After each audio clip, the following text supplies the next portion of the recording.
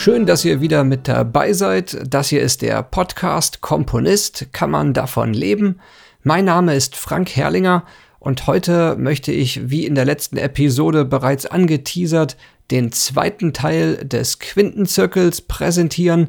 Der Quintenzirkel, das haben wir schon in der letzten Episode gesehen, das ist echt eine tolle Nummer.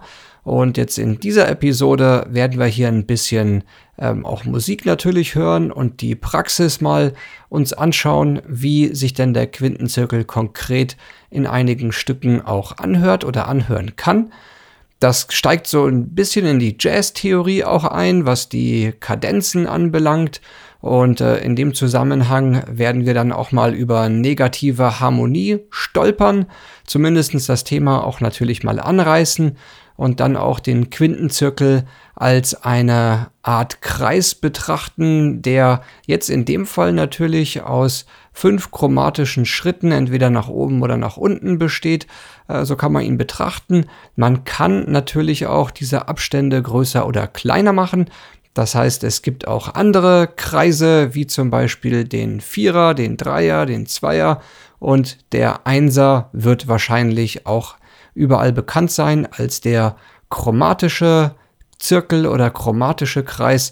Und das ist so ein bisschen das Programm für heute.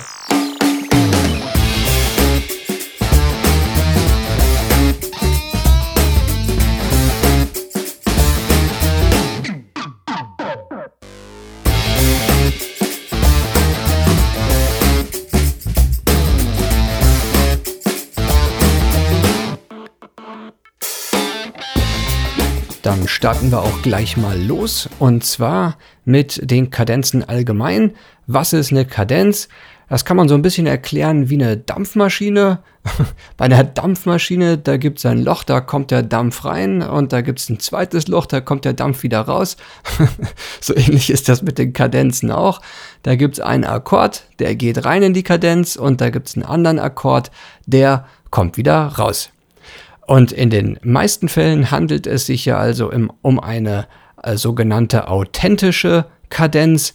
Das wäre, wenn man sich den Quintenzirkel mal zur Hand nimmt, das wäre immer, man schnappt sich einen Akkord und dann nimmt man diesen Akkord und spielt diesen zuerst und dann den nächsten Akkord, der links davon liegt. Das wäre, wenn man es jetzt von der Skalentheorie mal her beschreiben würde, wäre das die Dominante auf die Tonika. Wenn wir das Ganze umgedreht sehen wollen, nämlich eine plagale Kadenz, dann wäre das, wir schnappen uns einen Akkord und spielen den und dann den rechts davon. Das wäre also dann die Subdominante und dann jeweils die Tonika. Und da wollen wir doch jetzt auch gleich mal reinhören. Zu diesem Zweck will ich jetzt mal einen kleinen Track präsentieren und zwar basiert er wirklich weitgehend auf sogenannten Quintfällen und das ist nichts anderes als authentische Kadenzen. Und ja, versucht mal über das ganze Solo-Genudel am Anfang hinweg zu hören und ein bisschen auf die Akkordstruktur dahinter zu schließen.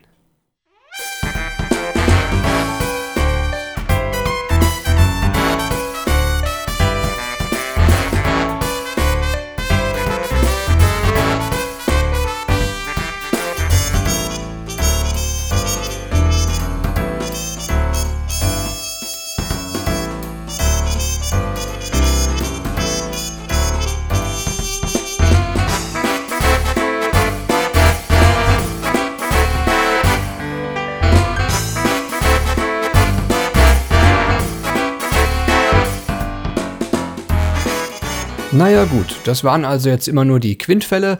Es mag für den einen oder anderen vielleicht ein bisschen schwer gewesen sein, das rauszuhören. Deswegen habe ich jetzt hier mein Piano nochmal aufgebaut. Und das war also hier die Bassstruktur von den Skalenstufen her 2, 5 und die 1, die Tonika. Wenn man es da ganz genau nehmen will, das sind die Töne A, D und G und das ist auch genau wie im Quintenzirkel beschrieben in der authentischen Kadenz. Da sagen wir jetzt einfach nur, dass G unsere Grundtonart ist und dann bewegen wir uns einfach von A auf das, was in dem Fall die Doppeldominante ist, von der zweiten Stufe auf die 5. Stufe und dann auf die Tonika. Dann wollen wir natürlich auch mal um diese Grundtöne ein bisschen Fleisch drumherum geben. In dem Fall ein paar Akkordstrukturen. Und zwar waren das, was wir gehört haben, jetzt zum Großteil Neuner-Akkorde. Neuner-Akkorde, zumindest wenn man jetzt 4 Stimmen nehmen möchte, um diese Akkorde zu beschreiben, brauchen wir also die Akkordtöne, die Nummer 3, Skalenton Nummer 3, 5, 7 und die 9. In dem Fall war die 7 hier auch immer eine -7. Das gibt dann diesen Dominant-Charakter und das klingt auch wirklich sehr nett, sehr jazzig, ist aber alles jetzt wirklich weniger schwierig zu gestalten, als das vielleicht klingen mag. Hören wir doch mal kurz rein in die A-Dur-9-Geschichte auf eine D-Dur-9-Geschichte und dann auf die Tonika, das G. In dem Fall spiele ich jetzt hier mal einen 6er-Akkord beim G, damit das ein bisschen, ja, sagen wir mal, mehr im Sinne eines Rest-Pointes am Ende klingt. Und dann ist das auch eine sehr schöne 2-5-1-Nummer.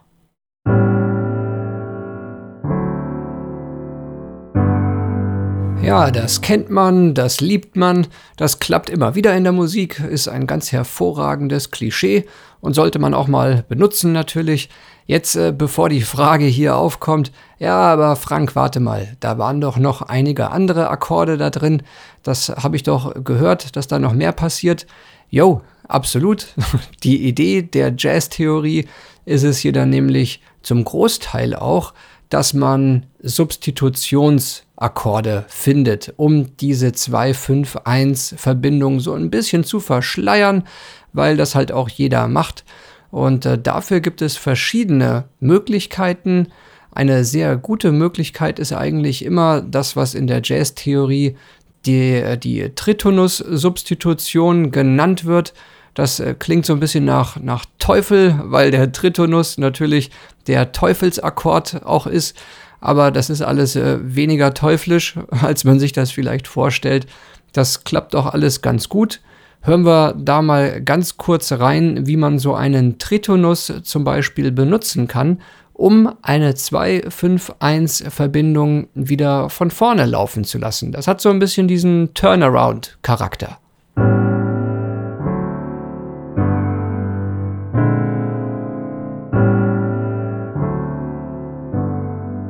Ja, das klingt doch eigentlich ganz gut. Was ist denn daran jetzt so teuflisch? Die Idee ist wirklich, dass man jede authentische Kadenz ersetzen kann mit diesem Tritonus im Bass zumindest.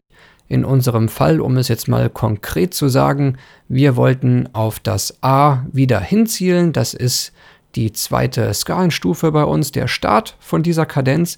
Also wie kommen wir dahin? Na ja, gut, mit einem Quintfall ist es die einfachste Lösung. Also gehen wir von einem E-Dur 7 auf ein A. Das würde dann so klingen. Jetzt ist es aber im Jazz häufig so, dass man nach chromatischen Linien sucht. Und genau hier kommt also diese Tritonus-Substitution ins Spiel. Wenn man anstelle von dem E-Dur-Grundton einen Tritonuston spielen würde, also von dem E 6 Halbtöne nach oben zählt, dann kommt man auf ein B-Flat, das ist die verminderte 5. Skalenstufe. Und dann haben wir den Vorteil, dass dieses B-Flat ein Leading-Ton zum A ist und das würde dann schon mal so klingen. Ja, prinzipiell schon mal gut. Jetzt haben wir nur ein Problem, was wir uns hier erzeugt haben, nämlich das Intervall einer 13. Das möchte man in den meisten Fällen mal ausgrenzen, wenn es nicht gerade ein Flat 9 Akkord wird. Das ist das Intervall hier. Das sind genau 13 chromatische Schritte dazwischen. Deswegen wähle ich jetzt hier einfach mal anstelle von dem H oben, dem B, ein C. Und dann haben wir ein bisschen Distanz zwischen dem B-Flat im Bass und dem C oben. Und da gibt es auch wirklich eine ganze Menge Möglichkeiten, wie man hier die Doppeldominanten und Quintfälle substituieren kann. Da schlägt die Jazztheorie auch wirklich sehr viele und schöne Sachen vor. Und das ist jetzt so ein bisschen das Konzept, was ich hier eigentlich erläutern will. Natürlich, wenn man das Ganze im Detail wirklich lernen will und anwenden will, das schafft man jetzt nicht innerhalb von 20 Minuten hier in einem Podcast, das ist klar. Aber wenn ihr da konkrete Fragen habt, das ist auch jetzt eine schöne Überleitung, dann schickt mir das auf jeden Fall an frank@musicintervaltheory.academy und dann schaue ich mir das alles auch gerne an und versuche zu helfen. Jetzt habe ich noch ein Beispiel mit im Programm und zwar auch ein kleiner Song, der auf der 2-5-1-Kadenz beruht. In dem Fall habe ich hier wirklich relativ viel substituiert und auch weggenommen von den Original-Akkordtönen mit der Idee, dass man hier ein paar chromatische Linien hat und das Ganze auch ein bisschen freier im Jazz klingen darf. Und das ist auf jeden Fall jetzt mal ein Beispiel, wie man da auch ein bisschen Würze und auch interessante musikalische Schlenker einbauen kann.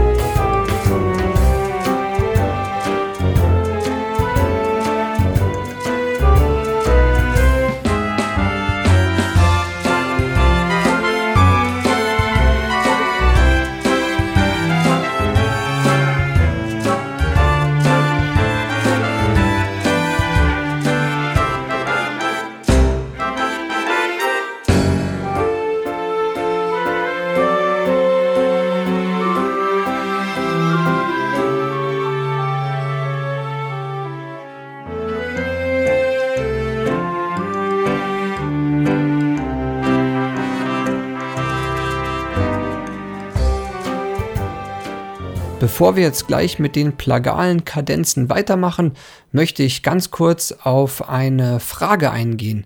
Und zwar diese Frage habe ich in einem Facebook-Forum gelesen. Und zwar hat da jemand gefragt, wie macht man am besten den Übergang von unbezahlten Jobs zu einer professionellen Karriere?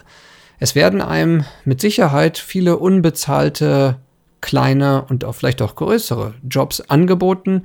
Deswegen aber die Frage, okay, wie sollte ich damit umgehen? Natürlich sagen viele, ja gut, eine Bezahlung ist absolut wichtig, denn sonst kannst du ja auch deine eigenen Rechnungen nicht bezahlen, den Kühlschrank nicht füllen, die Miete nicht überweisen und vielleicht sogar für den Kindergarten deiner Kinder nicht aufkommen. Ist alles richtig. Dann gibt es die andere Fraktion, die halt sagt, ja, schau, dass du überall als Komponist genannt wirst. Schau, dass der Auftraggeber, wenn er dich nicht bezahlen kann, wenigstens überall Werbung für dich macht und über die Musik spricht und die featuret. Das ist viel mehr wert als jetzt 50 oder 80 Euro. Das ist prinzipiell auch richtig. Ich kann dir nur kurz so ein bisschen aus dem Nähkästchen mal plaudern, wie ich glaube, dass ich diesen Prozess einigermaßen gut überstanden habe. Und zwar am Anfang, das war damals in der Videospielbranche, war es recht häufig der Fall, dass kleinere Studios natürlich kein Budget hatten und wollten aber trotz all dem Musik auch haben. Und da war ich auch wirklich bereit und habe da auch viele Projekte umsonst, in Anführungszeichen, dort vertont und die Musik beigesteuert. Das Wichtigste, was ich da, glaube ich, gemacht habe, weil ich das von einigen Mentoren damals auch so gehört habe, war, sie haben alle gesagt, gib niemals die Rechte an der Musik, die du geschrieben hast, in die Hände von Dritten. Man sollte also schauen, dass man die Exklusivnutzungsrechte an der Musik nicht an einen Kunden abtritt, weil das bedeutet unterm Strich, dass du dich vertraglich verpflichtest und zustimmst, dass du nie wieder auch nur einen Euro mit der Musik, die du geschrieben hast, verdienen darfst.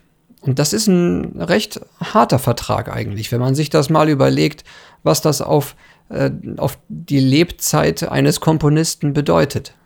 Und die Wahrheit ist auch, dass bestimmt 95% der Kunden brauchen eigentlich keine Exklusivrechte, weil sie die Musik für ein Produkt benötigen und jedes Produkt einen sogenannten Produktlebenszyklus auch hat. Das heißt, irgendwann ist das Produkt auch wieder weg vom Markt. Und wenn es wieder weg ist, dann braucht man die Musik auch nicht zu bunkern, die an das Projekt natürlich gebunden war. Die eigentliche Idee beim Komponieren ist wirklich immer, versuche einmal zu arbeiten und mehrfach für die gleiche Arbeit bezahlt zu werden. Und dieses mehrfach bezahlt werden, das kann man am besten realisieren mit Lizenzmusik, indem man seine eigenen Tracks, die man geschrieben hat, in ein Portal hineinstellt. Das ist ein eigenes Thema für sich auch wieder.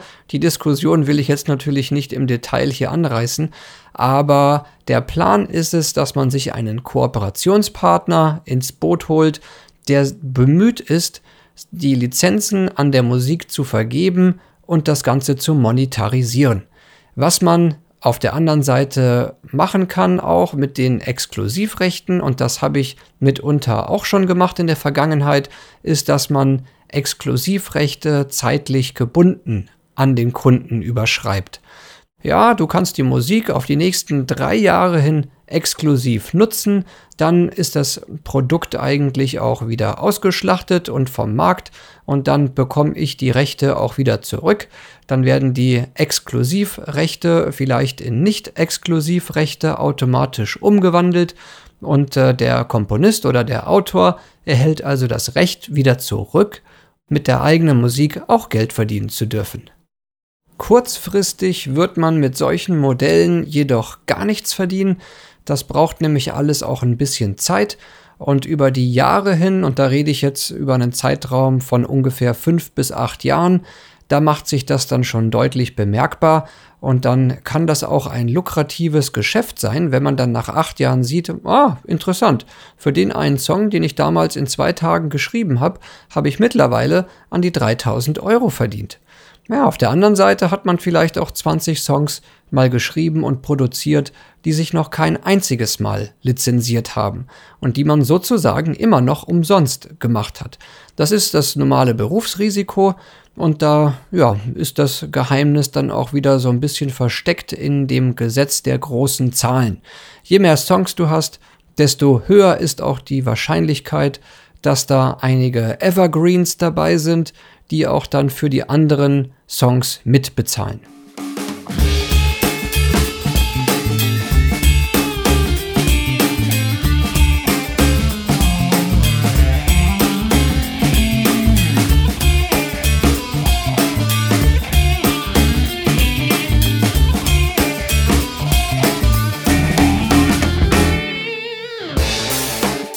Noch eine andere Art, wie man in jungen Jahren auch zu etwas Cash kommen kann, ist, indem man Projekte wirklich kostenfrei vertont, jedoch dann eine prozentuale Beteiligung an dem finalen Produkt erfragt.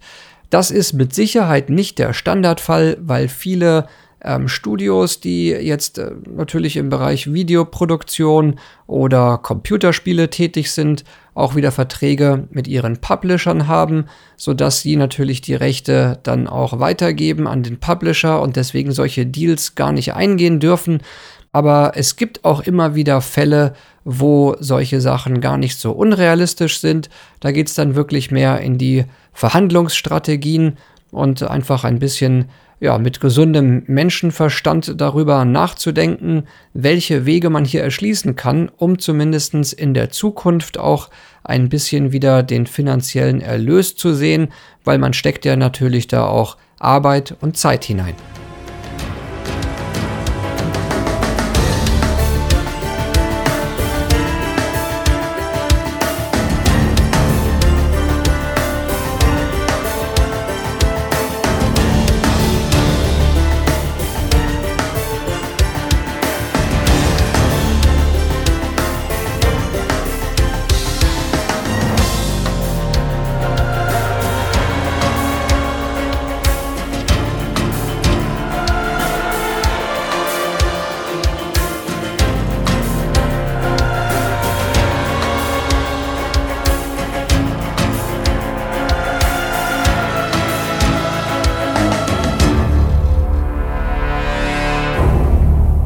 Kommen wir nun wieder zurück zu den plagalen Kadenzen.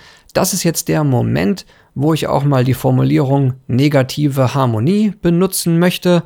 Negative Harmonie ist in sehr einfachen Worten beschrieben, eigentlich eine Art Spiegelung des Akkordes oder der Grundtöne an einer Achse, die definiert ist zwischen dem tonalen Zentrum und einem zweiten Akkord, der in einem gewissen Bezug stehen muss zu diesem tonalen Zentrum.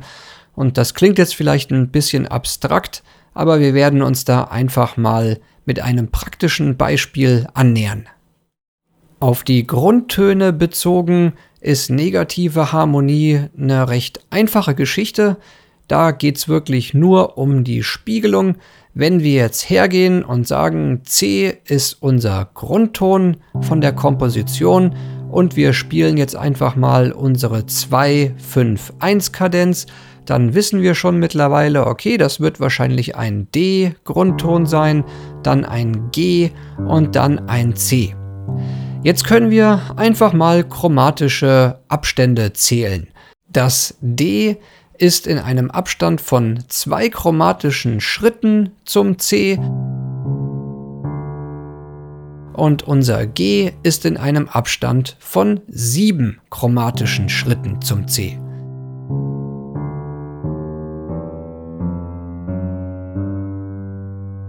Soweit, so gut.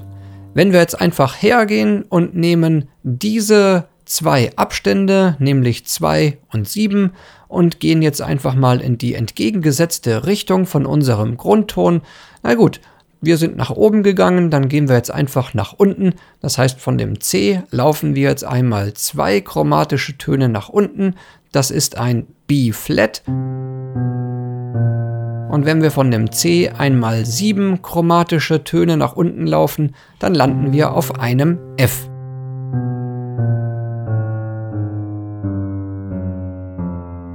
Und das ist jetzt genau das Pendant zur authentischen Kadenz, nämlich die plagale Kadenz, die den gleichen Abstand, jedoch von anderer Richtung her an die Tonika hat. Und das klingt alles sehr vertraut, das hat man nämlich auch schon 2000 Mal in den Pop-Songs gehört. Und auch hier habe ich ein kleines Beispiel parat und da wollen wir doch jetzt auch gleich mal reinhören.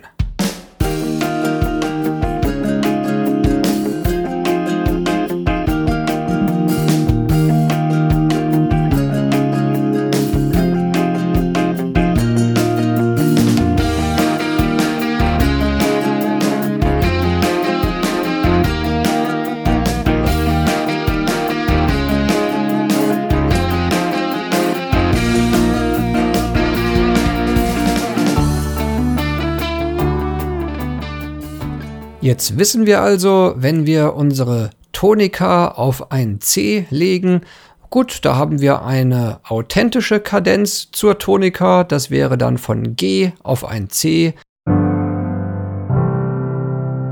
Und wir haben eine plagale Kadenz, das wäre dann von F auf C.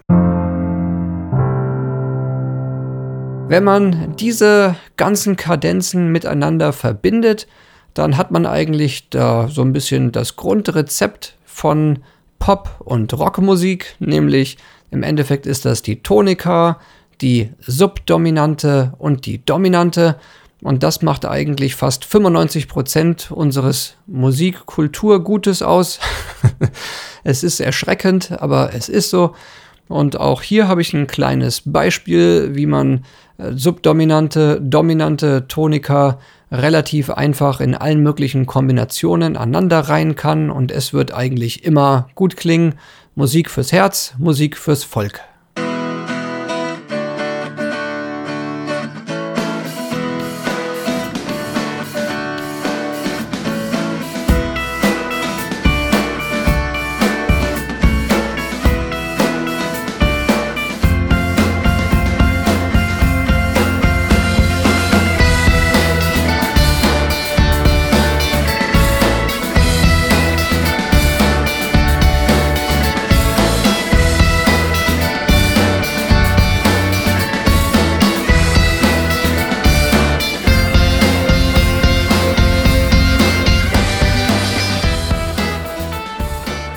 Was ich jetzt dann abschließend zu dem zweiten Teil des Quintenzirkels noch kurz sagen möchte, ist natürlich, dass es die anderen Kreise oder Zirkel auch noch gibt, nämlich den Zweier, den Dreier, den Vierer und natürlich auch den Sechser.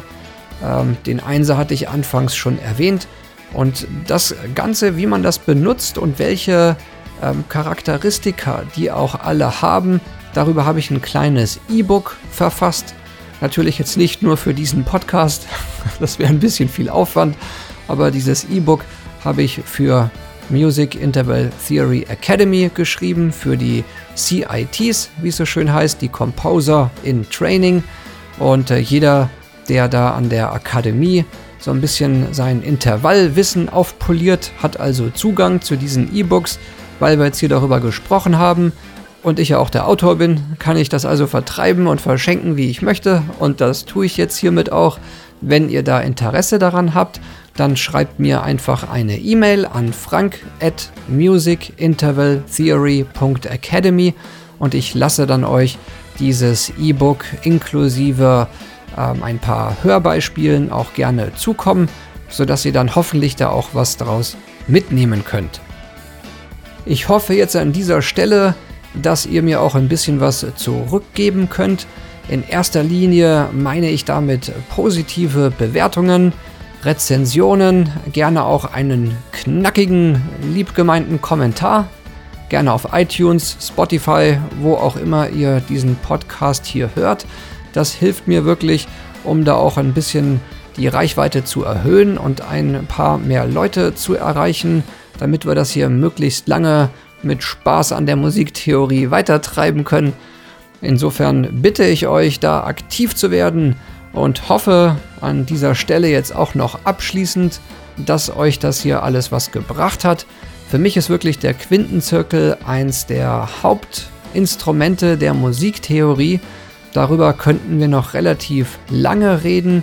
Dies gilt auch für die negative Harmonie, gerade was da die rechte Hand dann auch macht in der Akkordstruktur. Das werden wir uns zu gegebener Zeit nochmal anschauen. Die Grundtöne, wie wir jetzt gesehen haben, sind ja Reflexionen.